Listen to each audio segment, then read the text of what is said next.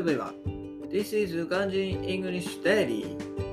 Today's topic is Miso flavored spaghetti aglio e olio. 今日も自宅でリモートワーク。少し早めに上がれたので晩ご飯に凝ってみた。I also worked from home today and spent the time cooking for dinner since I finished the work an hour earlier than yesterday. 作ってみたのは味噌味のペペロンチーノ。Today's meal was miso flavored spaghetti aglio e olio. 通常であれば味付けには塩や醤油、コンソメを入れるが、今日はあえて味噌でチャレンジ。Originally, the spaghetti would be flavored with salt, soy sauce, or consomme. However, I tried it with Japanese miso.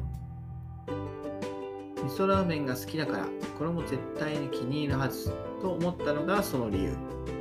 The reason I came up with the idea to use miso was that I thought that because I like miso ramen, I would like the flavor of Japanese miso in the spaghetti.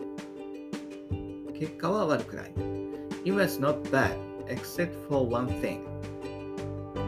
ただ入れるべき味噌の量が分からず、味がなかなか決まらなかった。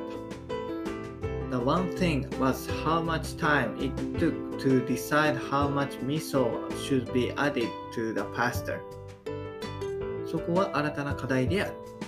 If I can solve this problem, I can use it in my favorite recipes. That's all. Bye bye. Have a nice day.